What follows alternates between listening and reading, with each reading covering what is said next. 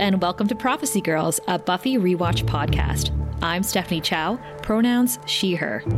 And I'm Kara Babcock, pronouns she, her.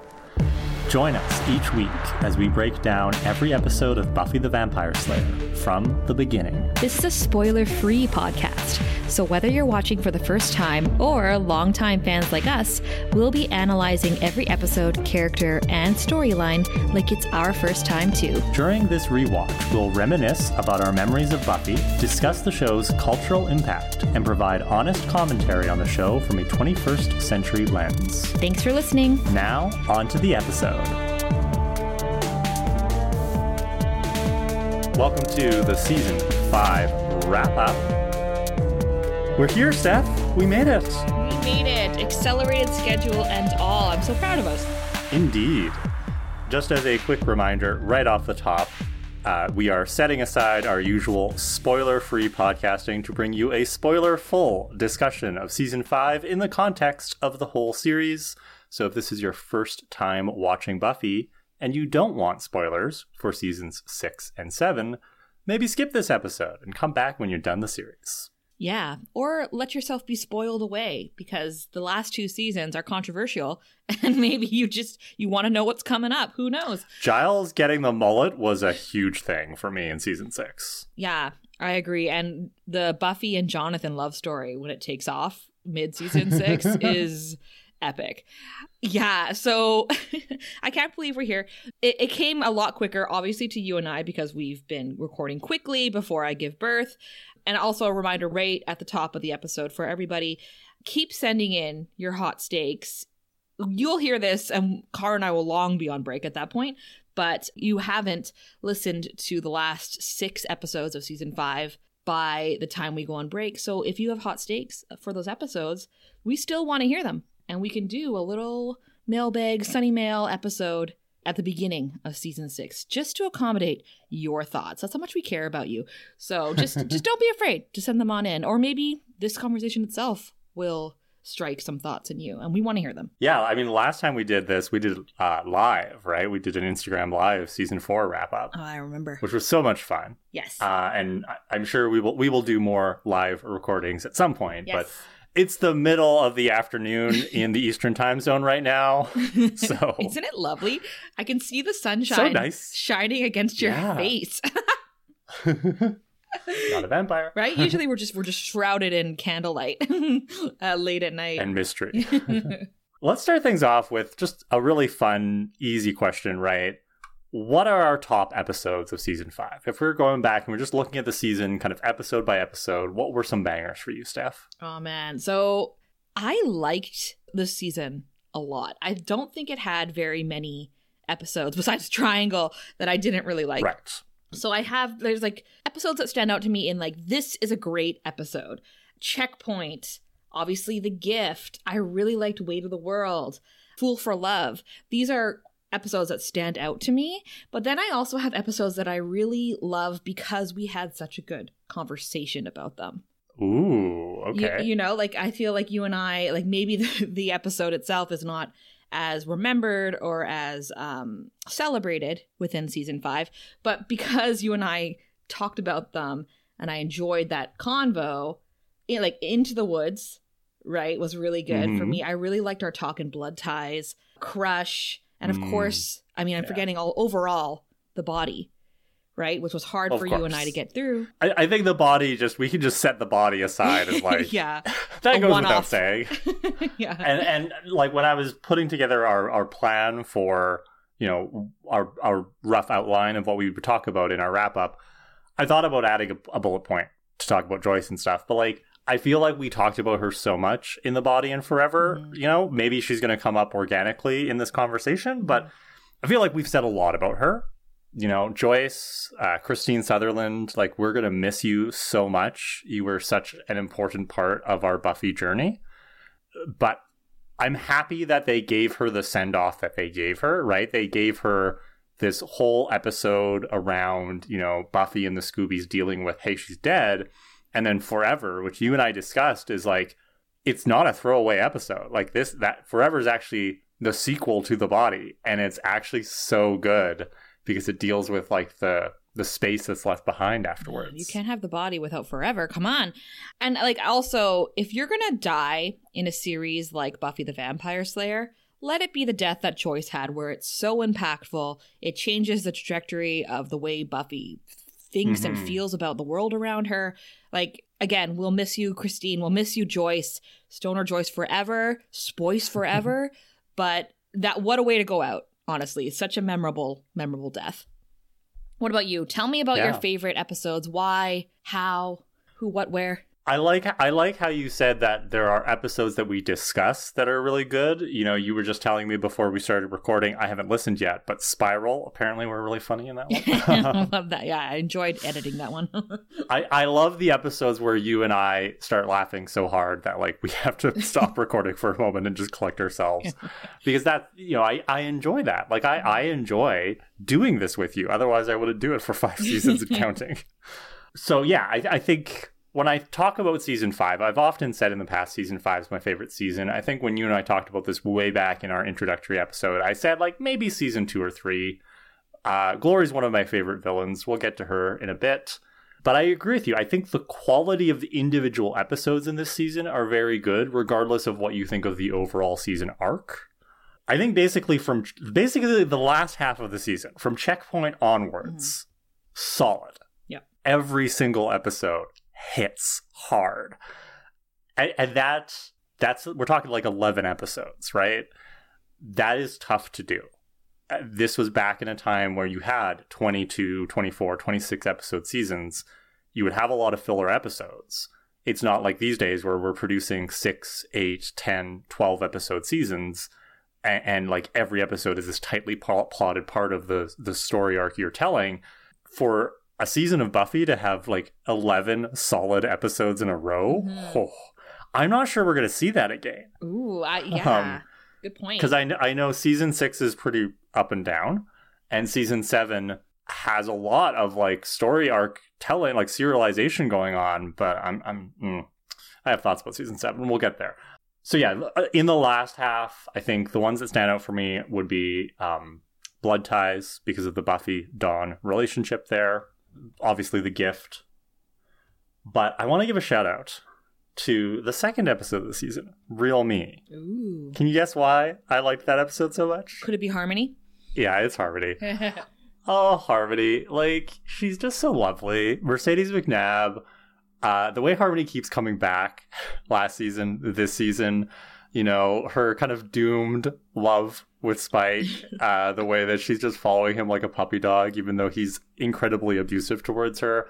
But like her whole like self-empowerment arc, which really hits in Real Me, where she throws the rock through the window and calls out the Slayer. Harmony, you're like my hero. I want to be as empowered as you are one day. We love to see her growth from season 4 to 5. Yeah, she also left the show. I'm pretty sure that's the last time we see her on Buffy. Yeah, she goes to Angel. She joins a cult. And then or pyramid scheme or whatever. But you know, since we're doing spoilers, Harmony is also one of the best parts of season 5 of Angel, in my opinion. So yeah, and this is the thing. So you talked about the last half of season 5. The first half, Real Me is definitely in there. But then I think we have, if you're going to pick episodes that are weaker than the overall story arc and everything, then they're all in the first half, and they all have Riley in them. Yeah, like Riley just disappears. Like, do you see how quickly we stopped talking about Riley? Bye. Only bringing him up in the context of Buffy dealing with him leaving. So like episodes like The Replacement, Listening to Fear, Shadow, these are important episodes, I think. However, in comparison to the rest of the season, those are probably the weakest ones. We had good combos in them, and they did push the storyline along for both Riley and Joyce's sickness. But yeah, overall, I can't say that those are worse than some of the episodes that we've seen in earlier seasons, like season 4 and season 2 even, right?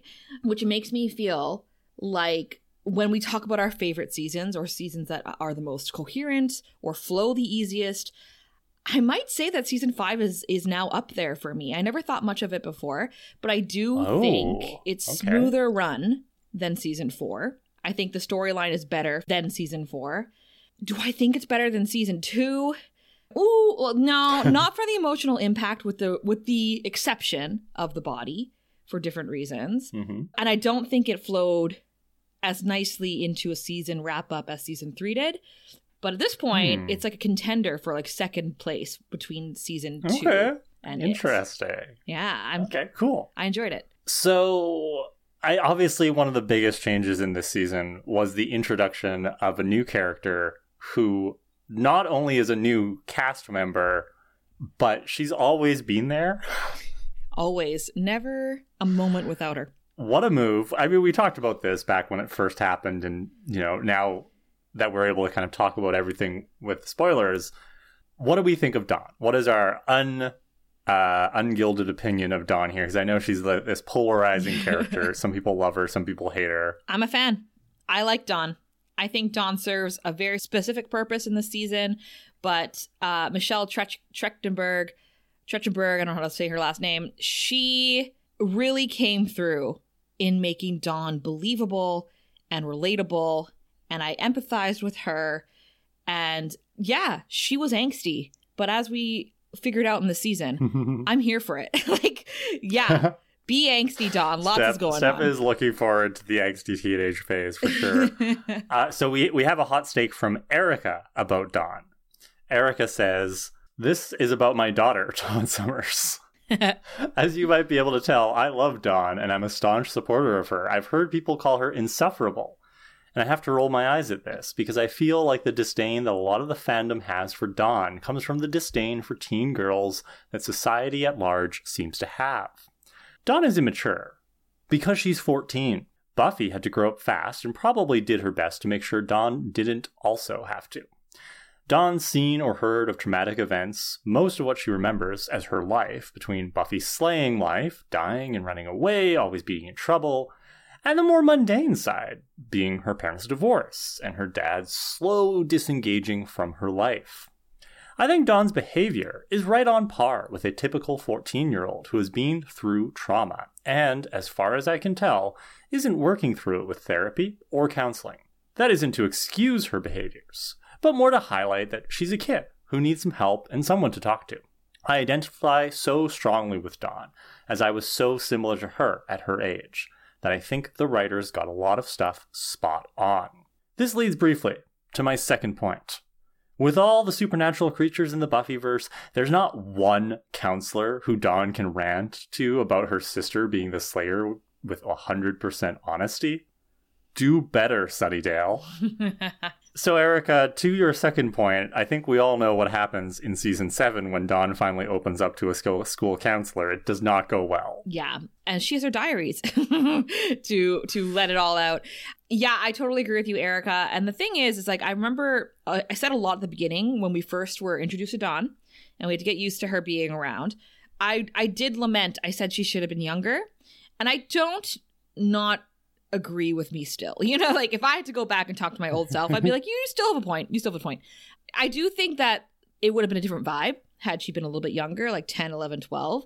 I understand why they wanted to make her a little bit older, but I think the only flaw with Dawn's character this season was that some of the writing for her just seemed a little bit too juvenile. And then mid-season, or like a little bit into the later half of the season, when even Giles is like, she's too old to be babysat. She's too old to be like handheld this way.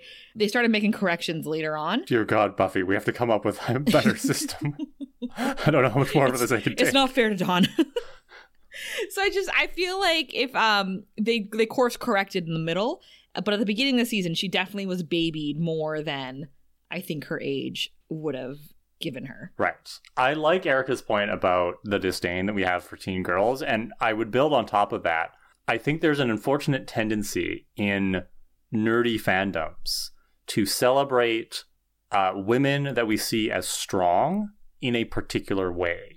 When we see female characters like Buffy, who can kick ass and fight and, you know, stand up to the men physically in their lives, that's what we see as strength. And I think sometimes there's a tendency for us to minimize or be dismissive of female characters who are strong in more conventional feminine ways, you know, they're softer, they're more emotional, maybe they're not physically strong, but they're still very capable.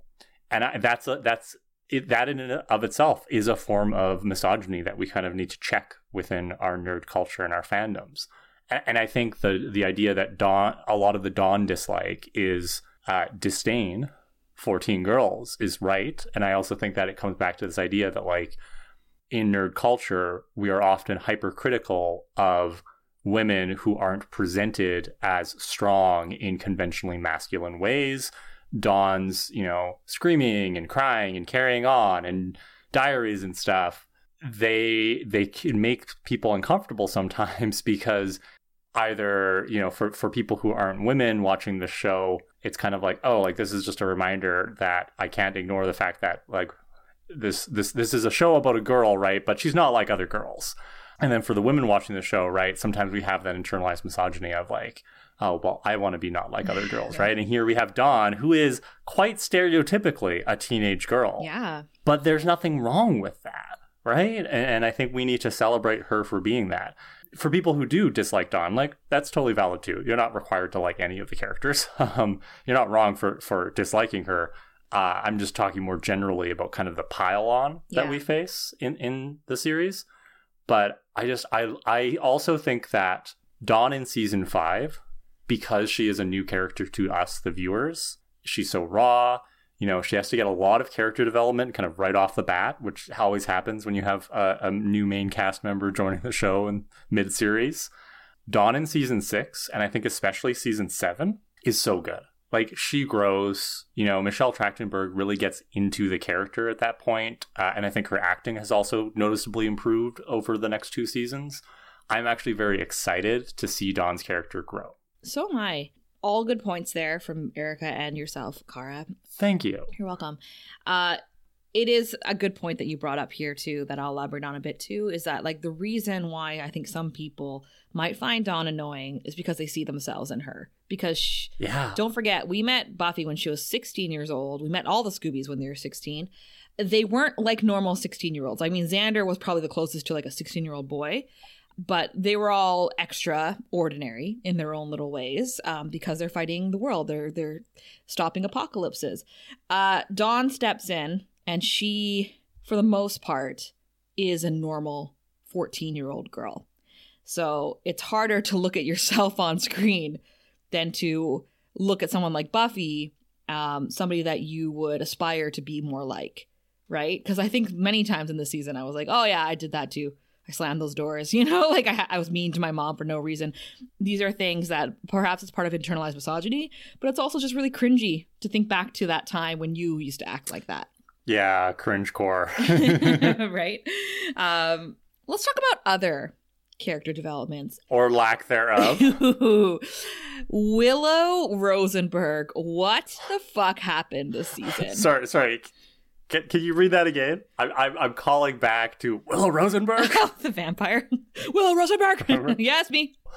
No, sorry. Yeah, we've been so critical of how the writers have given Willow very little in terms of development in an arc this season, other than the fact that she's in a relationship with Tara, which is great, and we can talk about that too. But, like, yeah, sweet. Compared to season 4, right? Willow in season 4 was like, I don't know what I want to major in. I don't know. Maybe I'm going to try this Wicca thing. This seems interesting. I'm going to get better at magic. And we do see her spend more time on her magic in this season too, but that's like all she is this season. She's just the Wicca girl. She's the Wicca lesbian in this season. And it's like, where is the rest of her development? Don't know. Right? Like, so season 1, right? She was Buffy's sidekick. And we were just getting to know them over 12 episodes. Season 2, she got her first boyfriend, her first kiss. She dived into magic hard with Resoling Angel. Season 3, she had an affair, like Lost Oz, got him back, was a badass toward Faith. Season 4, breakup, coming out, new girlfriend, new Wicca group, all these things. Season 5, a whole lot of nothing, of giving Buffy bad advice. And then I would say the last like 4 episodes is when she stepped up and did something. So yeah, what in the world? I think I will blame Dawn for this a little bit. Yeah. I think the writers spent so much time on Dawn's development on Buffy, Dawn, and Joyce as a family, Anya, and then on Xander and Anya, Yeah. and on Buffy and Spike, right? And Buffy and Riley. Willow just kind of got left out, other than the Willow and Tara stuff. But even like Tara, Tara's presence in this season is very sporadic. She's here and there in a bunch of episodes, and I said earlier, she should be a series regular at this point. Yeah. And I will stand by that statement. I think the writers really found themselves balancing a lot more main characters than they were used to in previous seasons. Unfortunately, Willow is the one who loses out. And that's a shame because, like we said when we got to Tough Love, the fight between Willow and Tara, whose relationship has been nothing but solid, really, like leading up to that point, their fight came out of nowhere. And I think had they bothered to figure out, is Willow struggling with coming out and being identifying as a lesbian and what that means for her identity? Is she struggling at all with the witchcraft? Like, is she taking on way too much? This all kind of came in one conversation between Willow and Tara saying that she's scared of her. So had they actually developed that from, let's say, episode 7 all the way to that conversation, I think that's an arc. That's interesting, right? How does Willow's changing identity impact her friendships, her advice, as well as her girlfriend? And I think that would have been really good for her. But we got it in one small conversation. And we will get more development of Willow next season, thanks to Willow and Tara kind of stepping up for Dawn in the first part of the season. Willow and Tara bickering more and more and arguing about Willow's dependence on magic. And then, of course, Dark Willow, which, I can't wait for season 6, like the end of season 6. I have a whole rant planned out. I haven't written it down yet. I got a whole thing. I can't wait. Yeah. But yeah, Willow will get more in season 6. I agree with you. 22 episodes too late. We left off on Restless with this really great deep dive on how she's shedding her clothes and her image, right? Like, you're wearing your costume, put your costume, you like, take off your costume. Remember that in Restless? Mm-hmm. And then it's just like, let's put that on hold for 22 episodes and let's get back to that season 6. Right. We'll wait at season 6. So we did talk quite a bit about Willow and Tara's relationship, as well as what many of our listeners wrote into us about, right? But one thing I wanted to say about the depiction of Willow and Tara's relationship, representation of a gay couple on TV, especially in this era, I think it's so important that, yes, they didn't show a lot of like kissing and stuff, but every time Willow and Tara were on screen together, it just the care and the attention that went into their depiction as being a couple, right? Xander and Anya, which we can talk about next, that is a strange fucking relationship right there. Yeah. Xander is so messy and like he does not treat Anya very well. He's very rude to her, which we've talked about. I love how Willow and Tara, like, yeah, they're going to have arguments and stuff. We're not saying a couple shouldn't argue, especially like queer couples can argue too, but like it's such a non-toxic relationship compared to most of the relationships we've seen on Buffy. I want to shout that out. I want to shout that out because when we have representation on TV, when there's a dearth of representation of a certain identity, like in this case, lesbians or bi people, you have to make sure that representation has very positive connotations. As we get more and more queer couples on screen, then yeah, we can have queer couples in messy, toxic, fucked up relationships, which we're starting to see now on TV. And I think that's great. It would have been so unfortunate if this first kind of seminal queer relationship for Buffy were a super toxic one. And so I really appreciate that here in season 5, we see Willow and Tara's relationship handled with so much care. I think that, and my opinion might change as we rewatch season 6. I think that season 6 introduces like reasonable and believable conflicts into their relationship.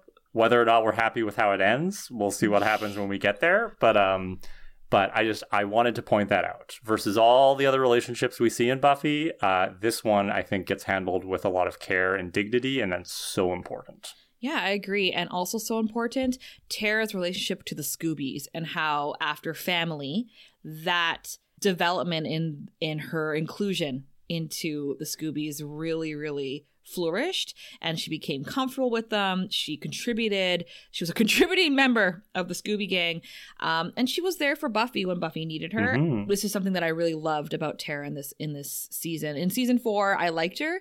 In this season, I really came to care about her. Yeah, absolutely. So speaking of other relationships, Xander and Anya. Oh boy. I really liked Anya in this season, and I will say, we slandered Xander a lot less in this season than we have in the past. So I think Xander and Anya separately have demonstrated a lot of growth, but every time Xander and Anya were together on the screen, I was just like, why? What is the relationship here? What I will say is I liked Anya better in this season than I did in season 4 because she is getting independent. Yes, she continues to chain herself to this mediocre man. You know, like she obviously is going to start living with him. I don't think we ever established whether she had officially moved in with him, but she's obviously going to at the end of this season. Obviously, they're going to get engaged. Some sort of affianced situation is happening here. Xander said he loved her for the first time this season. So for whatever reason, she wants to be with him. But Anya got a job. She discovered capitalism. She discovered being American and the pride that comes with that. But more importantly, she's establishing herself not only as a human, but as a very important contributor to the Scooby dynamic. Because in season 4, she just was kind of around. And then for the big battle at the end, she skedaddled. She wasn't there.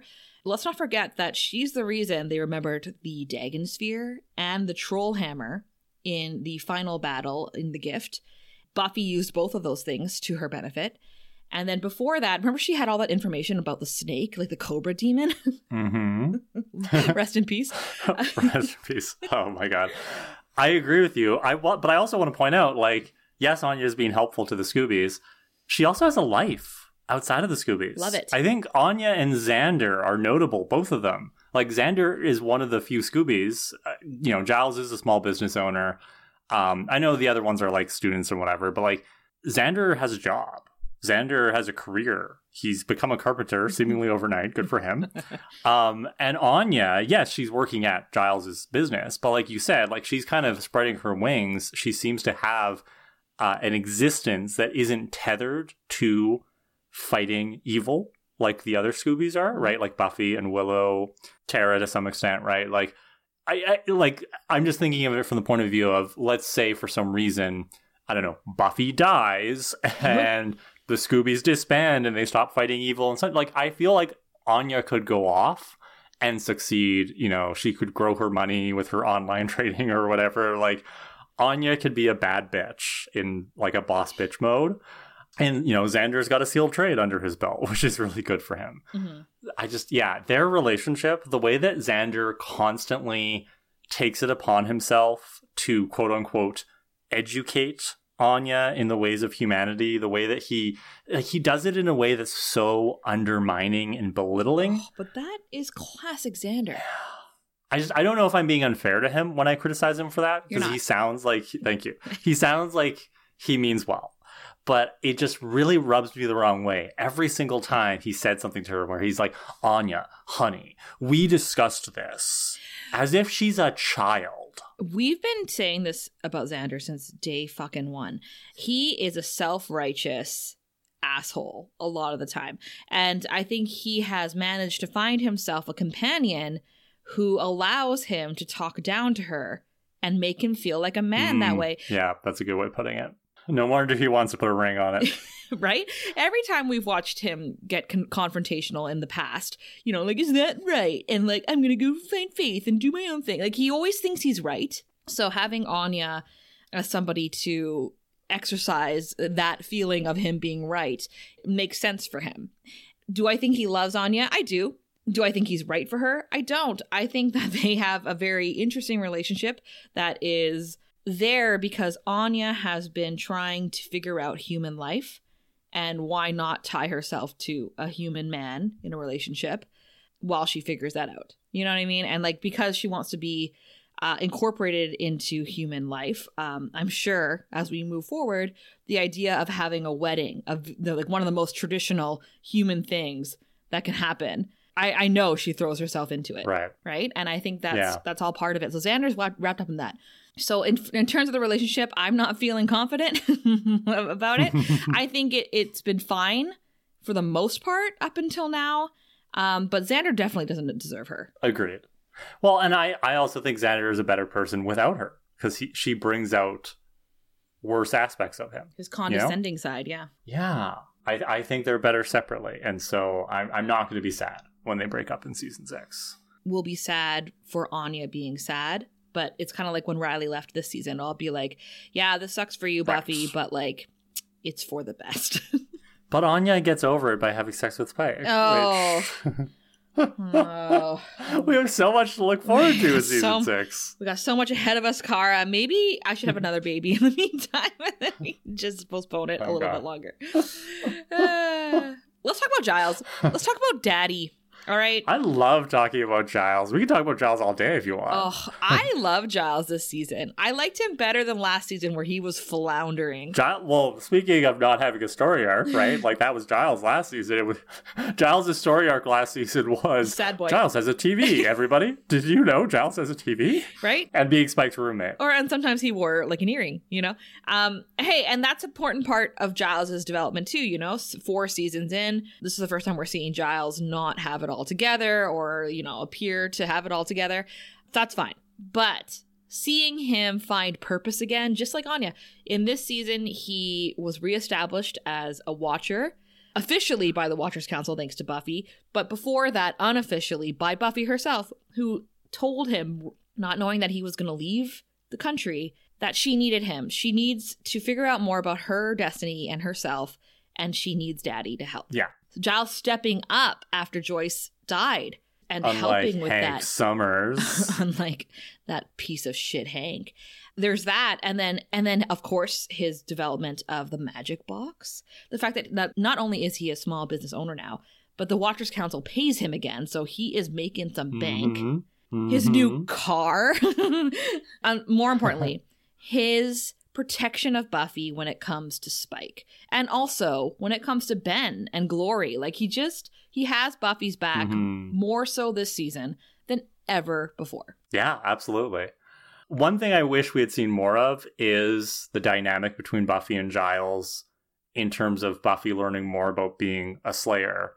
We start off the season with Buffy asking Giles to be her Watcher again in Buffy versus Dracula, which is so sweet. And then in the next couple of episodes, we see, okay, they've started training again. That's why Giles has created the space at the back of the magic box. Like we do see it. I'm not trying to say like, oh, the show just forgot about that angle. I would have liked to see a little bit more beyond, oh, they're training together again. I would have liked to see Giles kind of like, having maybe more conversations with Buffy, like the two of them talking about being a Slayer. I feel like other than Checkpoint, where Giles is like, I could get deported, and Buffy's like, oh no. the mythology part kind of falls by the wayside until Buffy really needs it again later on near the end of the season, and then they go out into the desert and he does the hokey pokey. I would have liked to see a bit more of that alongside the physical training earlier in the season. Okay. Yeah. I hear that. I think there are very notable conversations between Buffy and Giles this season that I remember very clearly because she's leaning on Dad. She's looking for his advice, but more importantly, she trusts him. She trusts him so much. So The first one, Buffy versus Dracula, right? I need you to help me. I need you to stay and help. In Family, right after No Place Like Home, when Buffy found out that Dawn is the key, who's the first person she tells? Giles, right? And they have that conversation. And then when she has that conversation with him in Fool for Love about the diaries, like they're going through the diaries and she's like, I need to know more about being a Slayer. And then when we move into Checkpoint, right, like he's being deported and she's like, they found my weakness, like I can't lose you. And then all the way into The Body, him being there, and I've talked about that extensively, right? The people that are there for you in those moments, you remember those people, like those people matter in that time period. And then, of course, in Spiral, when Giles is dying, right? And they have that moment. And then in The Gift, they have a fight, right? Very different from the very beginning of the season when they were like, she's like, I need you, I need your help. And this one, Giles is straight up like, kill your sister. And Buffy's like, I'm going to kill all of I'll you kill if you you. do that. Like, right? Like, what a change. But You're then right. they had that understanding conversation where they're both just like, damn, like, we're fucking tired. Like, this is tiring. Well, and that's such a good point, Steph, because something that really frustrates me about TV shows sometimes is how they'll just kind of make the characters fight for no good reason. Like, they'll just throw random conflict in there because, like, no conflict is boring. It's boring when our characters get along. Everything, like all of the Giles and Buffy butting heads throughout the season in different ways, especially in The Gift, like, it all makes sense. Like, the conflict that arises between them is always a sensible conflict based on their values and where they're at in their lives. We see that in Into the Woods, right? Where Giles is like, Buffy, you can't take on all of these places. Yeah. And Buffy's like, why can't I, right? And it's very organic. Yes. And I really do appreciate that. I think that's something that this show has always done pretty well, but especially here is the conflict doesn't feel forced because we need these characters not to get along or else the episode won't make sense. Yeah, and I think the writers did an excellent job this season of, as much as Buffy and Giles have come together and they're a unit this season, they have sprinkled these moments where perhaps their values don't align. And you just mentioned it, Into the Woods, where Giles is like, yo, like, this happens. I didn't think it should distract you. But Buffy's like, no, I'm taking this very seriously. There was that when Giles, Buffy wasn't there for that, but he was going to straight up torture that minion. Right? Like, oh, yeah. That. And then, of course, in The Gift, when Giles suggests that they should just kill Dawn, which, it's not a bad suggestion. Like, they definitely should talk about it. But then at the end of the day, Giles murders Ben, right? He suffocates him. Buffy let Ben go. Buffy gave Ben a pass, and then Giles steps in right behind her. She doesn't know. Like the many times that you gave Angel a pass, Buffy gives Ben a pass. Me and Buffy are just really biased in who we give passes to. But that's what I'm saying. So as much as, like, this season did an excellent job of bringing Giles and Buffy together, it's also done a very good job of showing us how they're different. Yeah. Which will carry on, I think, as well into the next couple seasons. So it's so good. Yeah. Speaking of another character whose name starts with G, I don't know how else to segue. I'm sorry. Let's talk about Glory as the big bad of the season. What we thought of her overall as a villain, as the big bad, as a character. Where does Glory kind of rank for you, Steph? Is she my favorite villain? No. Is she an excellent villain? Yes. That's what I think too. Oh, great. I think where I'm not feeling that she's the best villain in the series for me is just because she does lack that subtle connection to Buffy that I like to see in my past villains. I mean, that's why I think hey, we've got 2 more seasons to go, but I think at the end of the day, Angelus might just be my favorite villain because of the emotional problems that come with that. But Glory, I appreciate what the season and what the writers did with her character. They went a completely different route, and I think that's necessary for what could have been the series finale. Give us something different, right? Like, the mayor was big bad. Adam was like, I don't know what Adam was. But like, Glory was a god. And that, remember when they dropped that in Checkpoint, and we were like, oh my god, as if we didn't know. That was literally a mic drop moment right there, where it was like, they're like, she's a god. Drop the credits. Be like, okay, you gotta wait a whole week now. Because also, saying that she's a god expands the world. Right? We're no longer dealing with one Hellmouth, one Sunnydale. We're dealing with multiple dimensions. We've always known there's like hell dimensions and stuff, but they all could have opened up in this one episode, right? And that's huge. It's a huge apocalypse, and Glory brought that about, so I have to give her respect. I agree, yeah. I love what you said about opening up the world. To me, that is one of the reasons why Buffy as a series is so fascinating to return to and rewatch over and over. It's the way this series grows from, hey, what if a blonde girl could kill vampires, to what if the blonde girl is fighting the literal embodiment of all evil by the end of the series, right? They do a really good job of building out the mythos of the Buffyverse, and Glory as a god, as you said, is such a great example of that. Claire Kramer, fantastic actor, which I think is true for all of our big bads, even Adam's actor, right? Like, all of our big bads in previous seasons were just so good at kind of being that character. And I think that's so important because we all love a good villain. I agree with you about Glory being a great villain, but not being the best villain. I think I said previously that maybe the mayor was my favorite. Just the way that he handles being evil is just so great. Yeah. My issue, I think I said this in our season 4 on trial episode, I think Glory's quite overpowered versus Buffy. And we saw that a little bit with Adam. We see that a lot with Glory in this season. You know, the fights between Glory and Buffy, like the quipping is good, but, you know, because Glory can literally just swat Buffy like a fly, it's not as dramatic. And so much of the season's drama has to come from Buffy and the gang defeating Glory's hijinks. Mm-hmm. You know, it's not like Buffy versus Angelus where they could really fight it out and like they were much more evenly matched. So when they did have that combat, it was much more interesting. Mm-hmm. So I think that's a weakness for Glory as a big bad in terms of dramatic interest in the TV show. You know what's not a weakness for Glory? The minions. Oh, the minions are... I'm going to miss them. Whatever happened? Like, where did they come from? I want to know their story. Like, where did they come from? Yeah. What happened to them? Where did they go after she dies? Yeah, I mean, I greatly enjoyed the minions. Actually, they elevated the season for me because I just found them so fucking funny. Would I say they're as dynamic as, let's say, Mr. Trick? Or Alan, the deputy mayor? I think the deputy mayor is a better comparison. Mr. Trick is more of a lieutenant, right? Like Spike was to Angelus or whatever. Yeah. The minions are they're minions and they're lovely. And you know, the other thing about Glory as a big bad is she's our first female big bad. The past 4 seasons, Drusilla. The big bad has always been a man.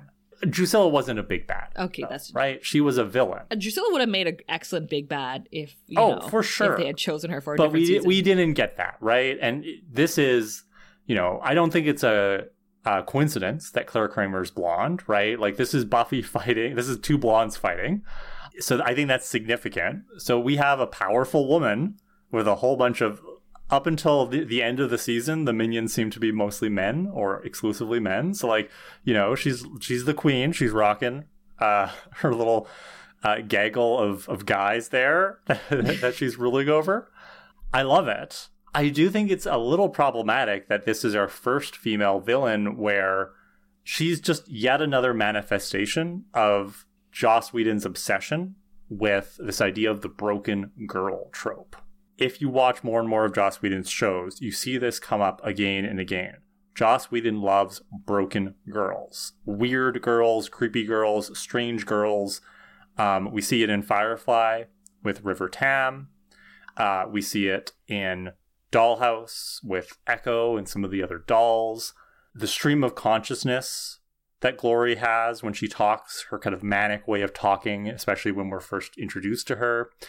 Joss Whedon is very fixated on women. Like we see this with Fred in Angel as well. Like he's fixated on women who either have gone through some kind of trauma or otherwise have something going on kind of psychologically or mentally that makes them strong yet vulnerable at the same time, right? They're kind of like they're physically strong or they have powers or like in Fred's case, like she's like super smart, but in a sexy way. But they also have this almost like childlike vulnerability to them. And it's fucking creepy. Yeah, I can totally see that happening with Glory's character in this season. I never really ever focused on the fact that she's struggling with her mental health. You know what I mean? Like, we obviously pointed it out when we saw it. But there is that huge element and theme around her character. Because not only does she struggle with keeping her sanity, but she turns the people around her insane as well. Right. Which is really interesting. And obviously, I'm glad that Tara got... Did all those victims did they end up like Tara? Did they get their sense We back? never know, but we never know. I'm going to assume no. I'm going to assume that they went wherever the minions went and are living in a different world, like all together. Let's get to one of our hot takes because I want to point out something that I don't think I ever noticed, but Red noticed it a lot and said, I hate how the remaster ruins the final episode for me slightly. The episode has a blue tint in the original making, an emphasis on the dark and hopelessness everyone experiencing. But the moment Buffy realizes she can sacrifice herself instead of Dawn, she sees the sun rise, showing that hope has finally broke through. But in the remaster version, all of that tone setting from the color grading is gone. Ooh, that's interesting. So as I've said in the past, I am watching rips from the DVDs that I own. So these are like, 480p DVDs, not the remastered version. So I don't see any of this stuff. Mm-hmm. So what did you think of that, Steph? Yeah, I don't notice these things either. I'm watching on Disney Plus. I'm just like, loo. But there have been times where you and I are kind of saying to each other, was it nighttime? Was it not? Like, particularly in I Was Made to Love You. So my understanding is that if you're watching the HD remaster, there are a lot of scenes where you can tell that it's supposed to be nighttime, but it's clearly daytime when they were shooting it, which is interesting to me. I love that you wrote in about this, Red, because I am very much an amateur when it comes to talking about film techniques. So, I sound like I know more than I actually do, but I love color grading. I love this idea that like what we actually see, the final product, can be so different, and the way we view it can be influenced by how the director of photography and then the editing team change, like literally the hues and values of the colors that we're seeing on our screen. It's so fascinating to me. So I love it when people bring up like visual storytelling like this. We just recorded the gift, so this is all fresh and raw for you and I, Steph. But like, I remember saying the other day, like that episode, just it's so well put together, and this is just another example of that. Yeah, exactly. So thanks, Red. Red pointed out something that she disliked. Let's point out something that we dislike in this season, and that is the creepy, perverted direction that they have taken Spike's character. I don't know, like, we're gonna put Spike on trial one day, right? Don't know when yet. One day. One of these days we'll be having a Spike on trial episode, so we can talk about this. But I think we have to, Cara, address this a little bit now, because what a season for that character, and what a season for you and I getting pushback. But Steph, in another whole season, Spike's gonna get a soul. Right? Everything's gonna be fine. We should let it go. So we coined the phrase from our Discord, from the people in our Discord who came up with this phrase, Spike dislike, or Spike spite. Same tone as Xander slander. I feel like Spike dislike is when we're describing what we dislike about Spike, and then Spike spite is when we're just absolutely like totally destroyed. Well, we've had quite the rant sessions in this season, and the thing is, they're justified. Like, it's okay for Cara and I not to like that he sniffs her panties. It's okay for us to call him out for being a misogynist, for building a sex bot of Buffy, who happens to be the heroine of this show.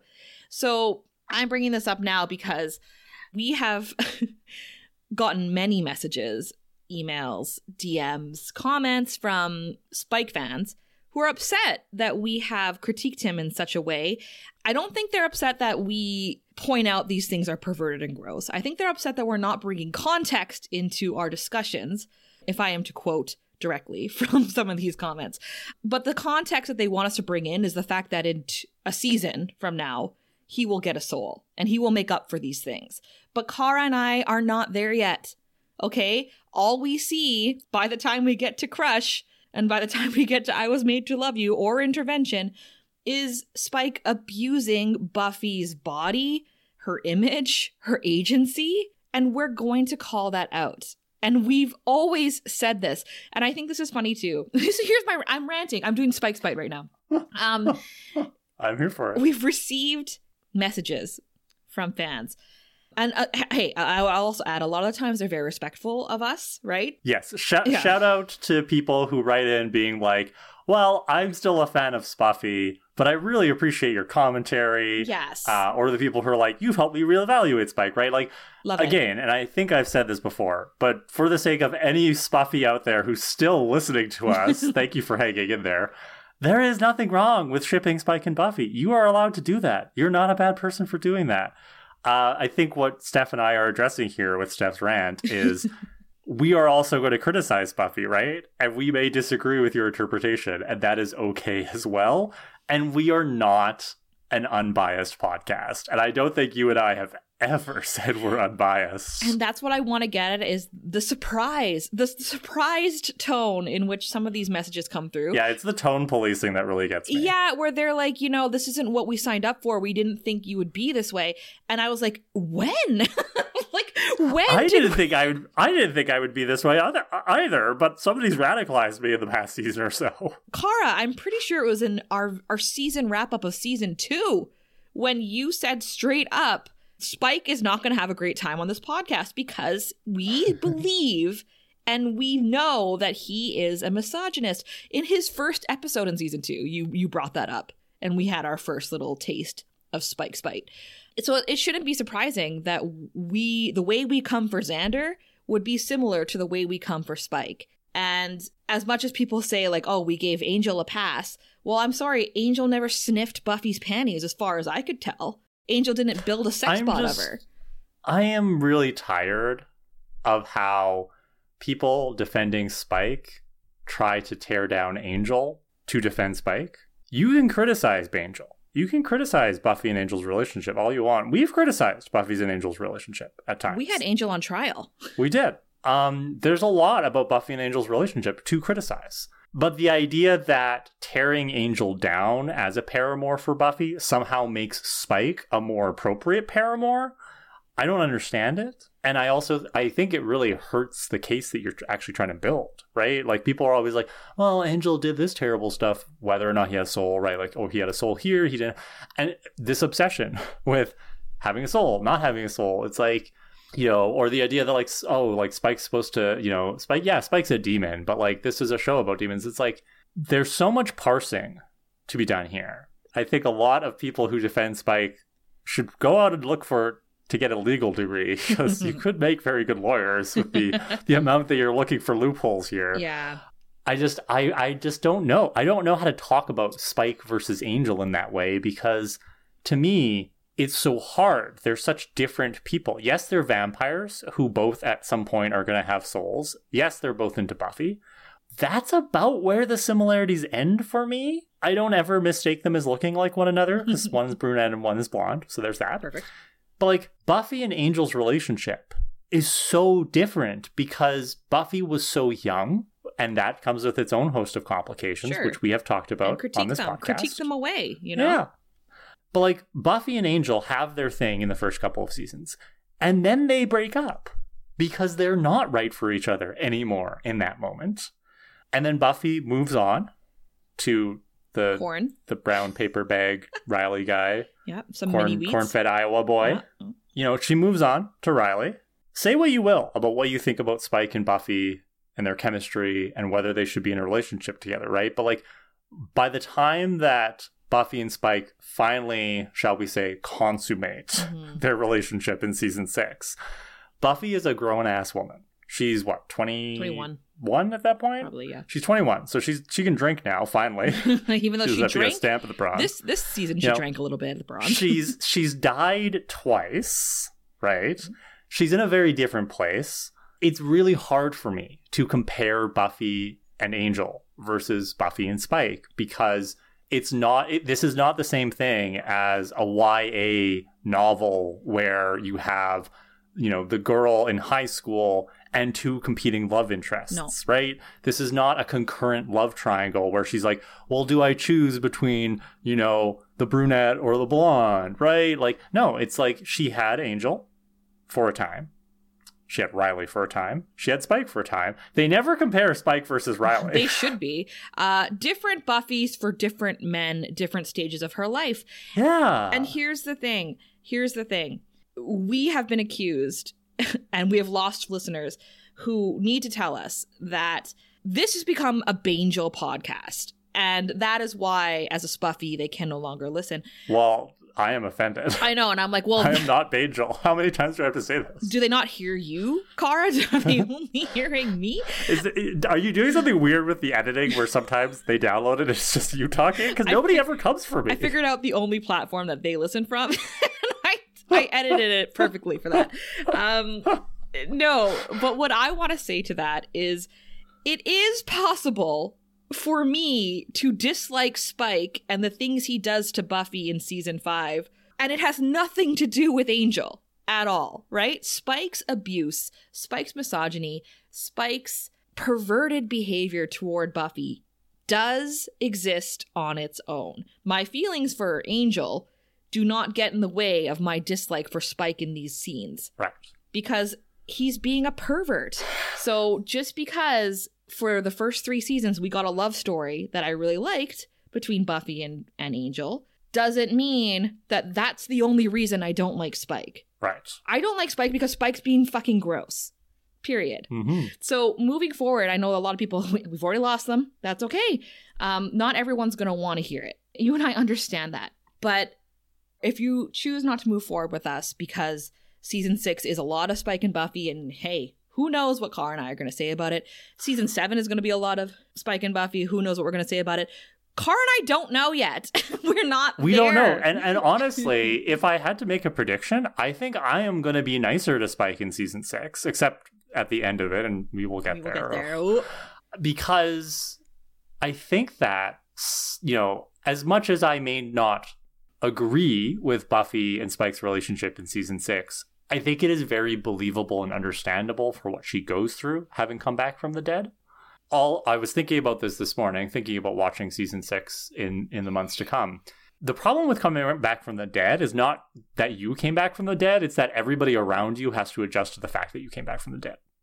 All of the human Scoobies treat Buffy weirdly after she comes back from the dead. Spike is the only person who treats her like a person, and because he's so used to weird supernatural shit his entire life, right? Like, he's been around for 200 years. He understands supernatural stuff kind of on this visceral level. So he is good for Buffy in the sense that he's there for her and giving her the comfort that she thinks she needs. And I'm saying this now, just in case there are any Spuffies who are like, I'm going to check out the season 5 wrap up. And if you made it through the last several minutes, great. Like, I'm not trying to bait you. I'm not trying to be like, oh, hang on, like maybe we'll be nicer in season 6. No. I can't promise that, like Steph said. But I want to point out, right, that like our views on Spike will continue to evolve as they have with all of these characters. So if you want to come along for the ride and listen to our opinions, even when you disagree with us, great. And you're allowed to disagree with us, and you're allowed to write in with your, you know, hot takes and lengthy essays and stuff. We will read them. We do read them. We read them and we reply. Just don't be so shocked, please. just like, let's just remember that we've never promised that we weren't going to be unbiased, and more importantly, that we are actually backing up our criticism of Spike with facts. Like, these are why we do it. I can't wait for the Warren defenders in season 6. Can we hear from the Warren Mears apologists out there? Right? I'd be very curious. I mean, hey, the first couple seasons we got it from the Xander fans. Now we're getting it from Spike fans. Maybe Warren fans are out there. The Xander fans were never as bad, though. Like, the Xander people were just like, we like Xander. And I'm like, okay, yeah, I him. get you. I don't know, like him. Don't listen to us. Yeah, hey, and I will say, too, and we're not baiting anybody. We genuinely don't know what we're going to feel for Spike and Buffy moving forward. Because I'm watching it episode by episode and taking in it as we go. But I'm with you, Cara. Buffy's going to come back from the dead with a whole new attitude, you know, like a whole new situation going on from what we've seen of her up until now. She died for a reason, right? You don't just come back who you were before. And I think Spike being there during that time is going to be really fascinating to watch. Yeah, I agree. And there's going to be times where you and I are going to be like, okay, you know? So let's just take it episode by episode, everybody. It's a spoiler-free podcast. We cannot jump forward the way you want us to, but please, if you want to stick with us, it's going to be a journey. All right? It's going to be fun. Yeah, Buffy comes back from the dead. Spoiler. Because, Steph, as we learned in this season, it took us a while to get there, but we learned death is her gift. I can't, like, can you believe that her gift was death in the end? Because I can't. We have a hot steak about that, don't we? We do. So we have a hot steak from Allie, who says, this is a hot steak about death being the only way out of slaying for Buffy. While listening to Fool for Love, I had a thought about the conversation revolving around Buffy only getting out of slaying through death. My theory is that when she died in season 1, and the next Slayer was called forth, that it no longer applies to Buffy. Hear me out. Kendra was called forward. She is now the true Slayer because Buffy died. When Kendra died, Faith was called forward. But at the end of the season, when Buffy dies, no one is called forward. That'd be because, in terms of the prophecy, Buffy has already died and is no longer the true Slayer, and therefore the idea that death is the only way out is not valid. the writers should have called a second Slayer forward in season 6. Yeah, I think you might have mentioned that. I don't know if you mentioned this in the gift, and I thought like, ooh, is that a spoiler or not? I don't think we established until season 6 that like Buffy dying won't trigger another Slayer because she's already died, and so the line goes through Faith now. That's just what I always believed. Whether or not that's canon, Right. I'm not sure. That's just like the way I saw Well, it. it is canon as of season 6 because I think they do explicitly address it at some point, Okay, just to yeah. clarify for the fans. Yeah, like this whole season is Buffy coming to terms with the fact that she will probably die on the job, The whole series. right? Yeah. That's what Spike's talking about in Fool for Love. And we've talked a lot about, does Buffy have a death wish in this season? I spent a lot of time on that at the end of the gift. But I think another thing to think about is it's like, let's say for the moment she doesn't have a death wish. Let's say that I'm right. She doesn't have a death wish. But like, what are the possible end games for Buffy here? At some point, if she survives long enough, she is going to be older, right? Like, how much longer can she fight evil for before she maybe has to step back into a less active role? I actually just got from my library today a comic called Buffy the Last Vampire Slayer. And it's set in the future where Buffy is in her 50s and she finds a girl that she thinks might be the last Slayer. I haven't read it yet, and I don't normally read comics, but I picked it up from my library. They had a big girl power display, and they had Supergirl and Buffy, and I'm just like, I'll give it a try. But I think that's such an interesting idea. Is it's like, if Buffy doesn't get killed, how long can she be an active Slayer before she has to step back, right? Well, something that you actually brought up in the gift, Kara, was that the reason they had that whole scene at the beginning where Buffy slays a vampire, and then at the end she's killed, saving the world from a god. It's like, whoa, wasn't she just supposed to be fighting vampires this whole time? And here she is battling gods and ascensions and all these things, and the government. This conversation and this hot take from Allie again reiterates what I always thought, which is that, yeah, Buffy died already, therefore she's out of the line. She's kind of an anomaly at this point.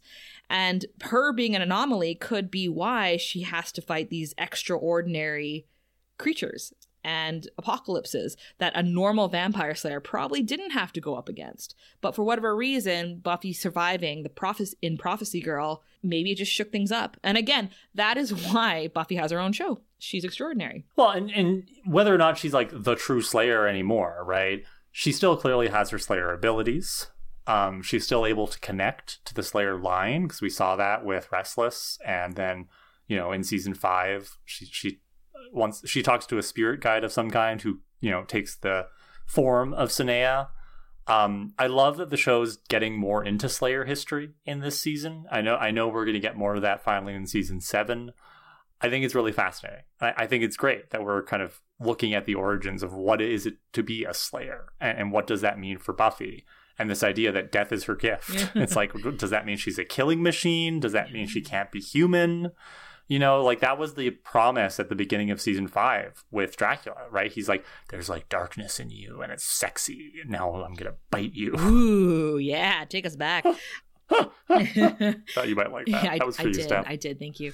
Yeah, totally. And I want to say I'm very excited for that. I always love that part of the series, right? The theme of girl power. What does it mean? What does it mean to have it? What does it mean to share it if you can, right?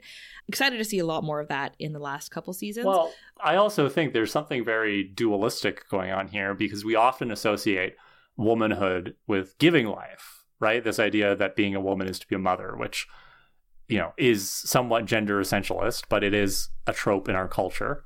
So for this idea of there being a woman who is the Slayer and death is her gift instead of giving life, that's a very fascinating kind of contradiction, right? Yeah. And seeing how Buffy struggles with that idea, but then finds empowerment in other ways too. So let's not forget Checkpoint. Let's not forget her awesome speech where she tells the Watchers Council what the fuck is up, right? I have the power, you don't, so you work for me. Love it. Hope we see more of that moving forward. And speaking of the Watchers Council, I know that we got a hot take from Shelby, who wanted to say that they were surprised there wasn't any brief commentary from us, I assume, on how the writers for Buffy and Angel seem to have no problem justifying pay for Angel, but can't seem to get the Watchers Council to do to, at the very least, cover a Slayer's basic living expenses. It's something that has always pissed me off, and to me is a perfect example of media reinforcing the gender pay gap. I work in libraries, a field historically dominated by women, as well as being a field historically underpaid, like a lot of other nonprofit fields, because we are constantly fed the narrative that the money doesn't or shouldn't matter, and we're there for a purpose and for a passion. And I feel like these same BS reasons are used to argue why Buffy doesn't get paid. She can't ask for money because she's a hero, because it's her destiny and her purpose, but Angel still gets a check fulfilling her destiny and the powers that be. It's always made me so mad. So I'll be honest, Shelby, I don't know about Angel's paychecks.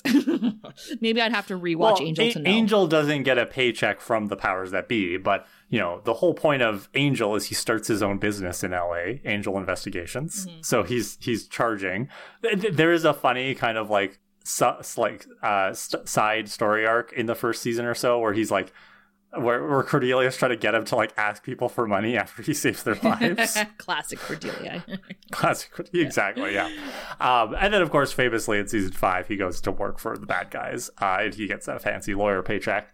But Shelby, I mean, that really resonates with me because, like you, I am working in a woman-dominated field. I'm a teacher, also kind of historically underpaid, despite what people might think about teachers.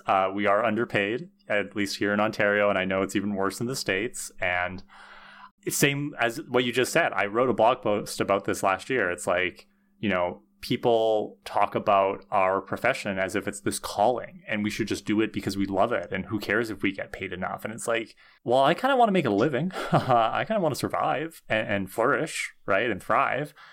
And so I think you're spot on in your analysis here, Shelby.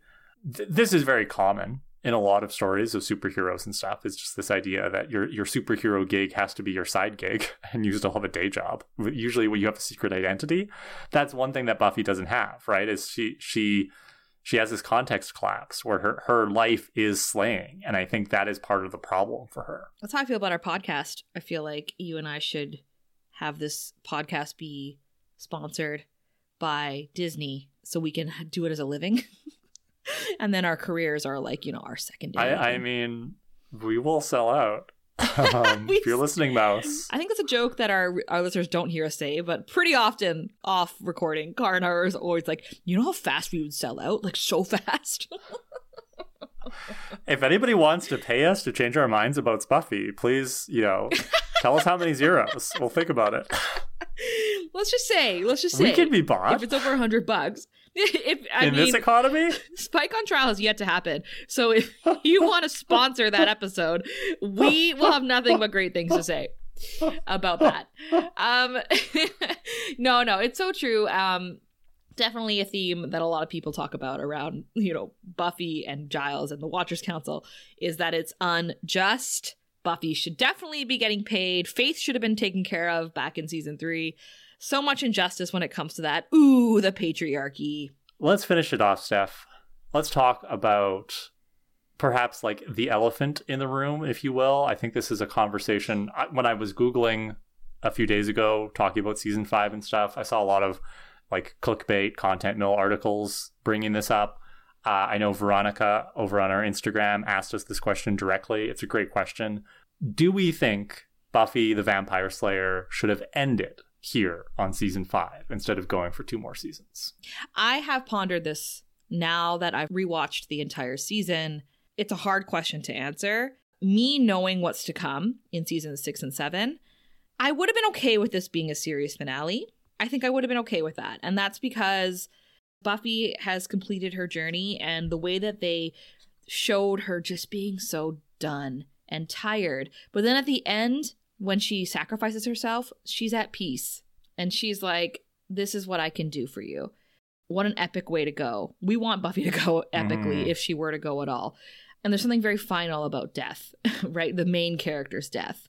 So I'm glad that they continued on. I am, because you want more cookies, right? You want more Buffy and the Scoobies. But if they had ended it here, I think it would have been a satisfying ending. Yes. I think if they had ended it here, I would have liked to see a little bit more of a coda after the gravestone, where we saw the rest of the Scoobies kind of moving on with their lives. I want to know what Yeah. happens. Like, does like Dawn go to live with Hank? Like maybe like a 2-hour finale instead. Let's have the body and forever kind of treatment for Buffy here. Yeah. That's what I would have liked to see. I agree with everything that you said there. I thought another interesting way to think about it, because we talk a lot about this show versus like how it might be produced nowadays. Obviously they're always dangling the idea of a Buffy reboot in front of us.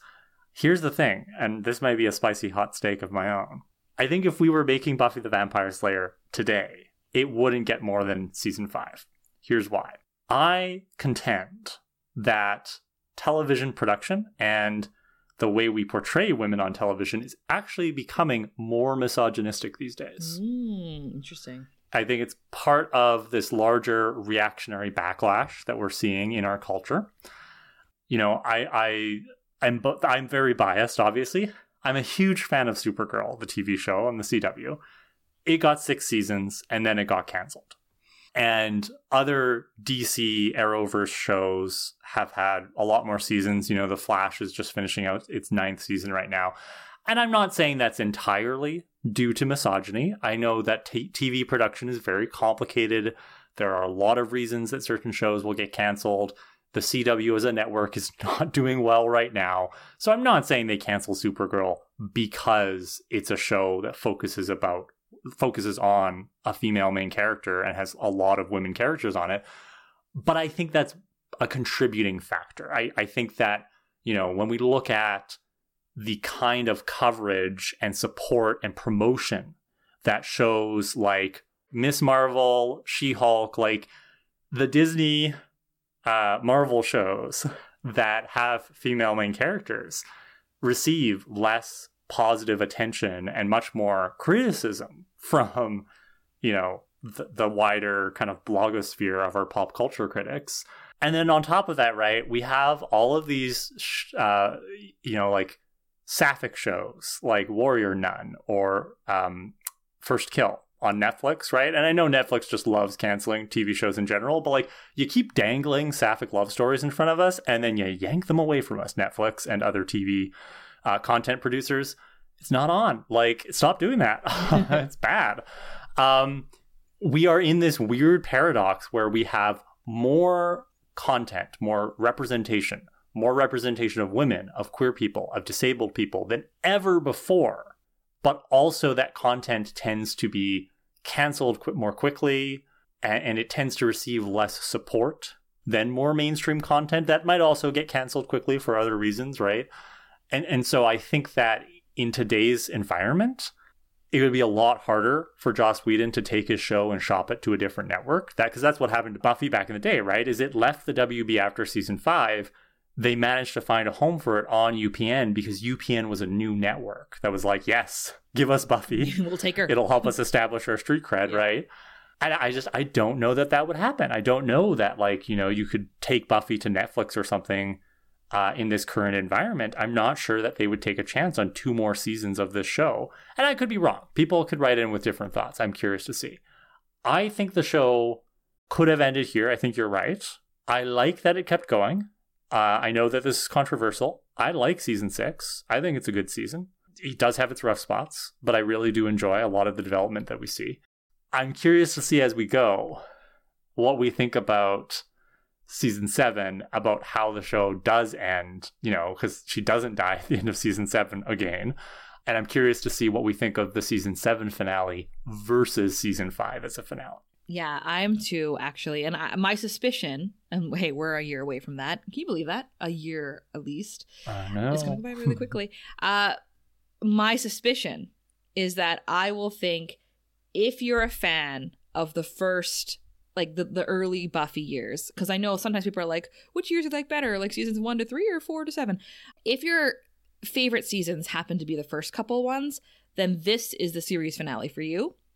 If you're somebody who, what is it, like wants your cake and eats it too or whatever, like I think you would really enjoy the fact that we have 2 more seasons and then another kind of season finale. Right. But this one to me is the ending of the show as we know it from when we began in season 1. That's fair. Yeah, I see that. I mean, I am one of those people who thinks that Stargate SG-1 should have ended at the end of season 8. And I like seasons 9 and 10. I still watch them, but sometimes I pretend season 8 is the finale because the show changes so much in seasons 9 and 10. And I think it's very similar to what happens to Buffy in season 6 and 7. Yeah. And hey, I like when shows change it up. And I think that's exactly what season 6 and 7 does. They change up the trajectory. They change the tone in a lot of ways. Buffy's older at that point, so it makes a lot of sense. I agree with you, though. Like, there should be more. If that was truly the series finale, it's not enough. They need to have at least 15 more minutes of, like, the funeral, maybe. Dawn grown up and telling Buffy's story through her diaries. I don't know. Something, right? Oh, dear. Yeah. So I want to conclude things, Steph, by saying you are my hero of this season. What? You're my hero. I'm just going to repeat it right back to you. Yeah, but now it just sounds like you're copying I know. I was like, well, fuck you, Cara, because now what am I going to say? Like, That's better. That's what I'm expecting from you.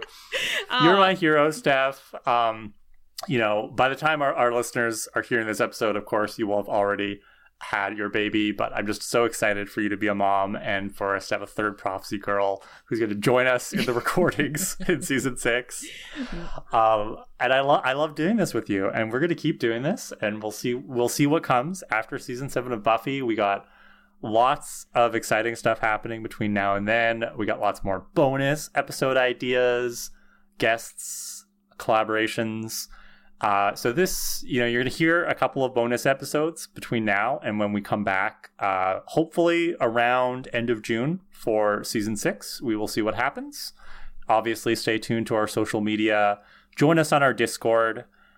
We will always keep you updated through those channels. Please email us, prophecygirlspodcast@gmail.com with hot stakes, vintage hot stakes, suggestions for bonus topics, suggestions for collaborations and guests you want to see, TikToks you want to see from Steph, hit us with all your ideas. And we should add that we do have a lot of vintage hot stakes because we've gained, as much as I said earlier, we've lost listeners for various reasons.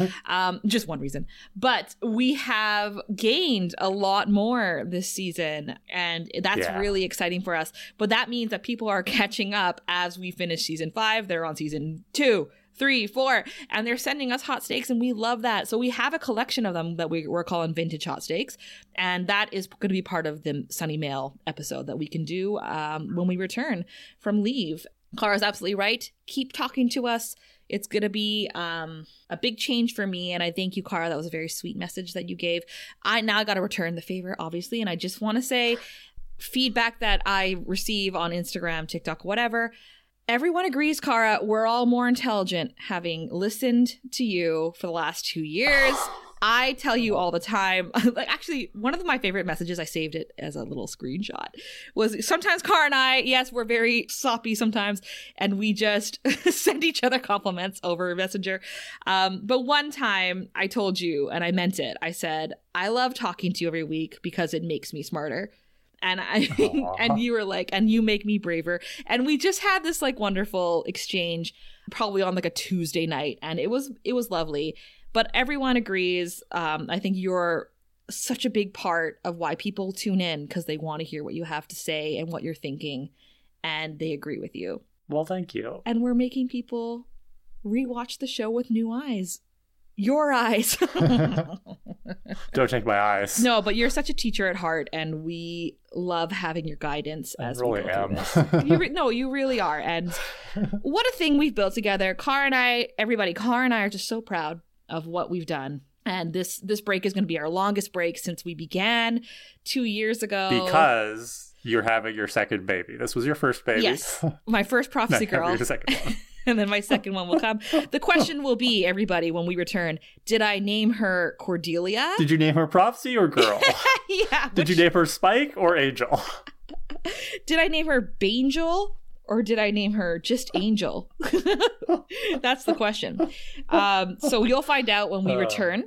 Again, enjoy our bonus episodes. Enjoy speaking to us over our social channels and on Discord. But overall, I also want to thank all of our listeners for sticking with us. 5 seasons. Yes. It's not a small task. It's not a small accomplishment. We did it. It's been 2 years. I'm really excited for the last year. Agreed. Yeah. And thank you again, all of our listeners, especially people who talk on our social media, comment, share our podcast. And thank you to all our Buy Me Coffee supporters. We really do appreciate the support if you are able to give it to us. And a special thank you to our chosen ones. Emma, Teza, Kyle, Destiny, Erica, Allison, Jace, Haley, and Tasha. Lizzie, Holly, Kayla, Jordan, Julian, Nicola, Luis, Joshua, and Reese. All right, we will see you soon, talk to you soon, listen to you soon. Bye, everyone.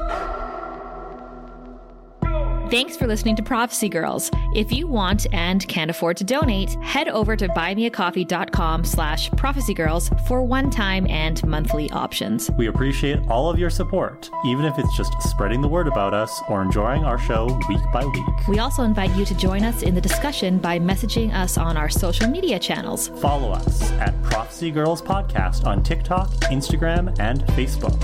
And prophecy_girls on Twitter. Also email us at prophecygirlspodcast@gmail.com or visit our website, prophecygirls.ca, where you can find the link to our Discord. Can't wait to hear from you. Praise Moloch. See you next week.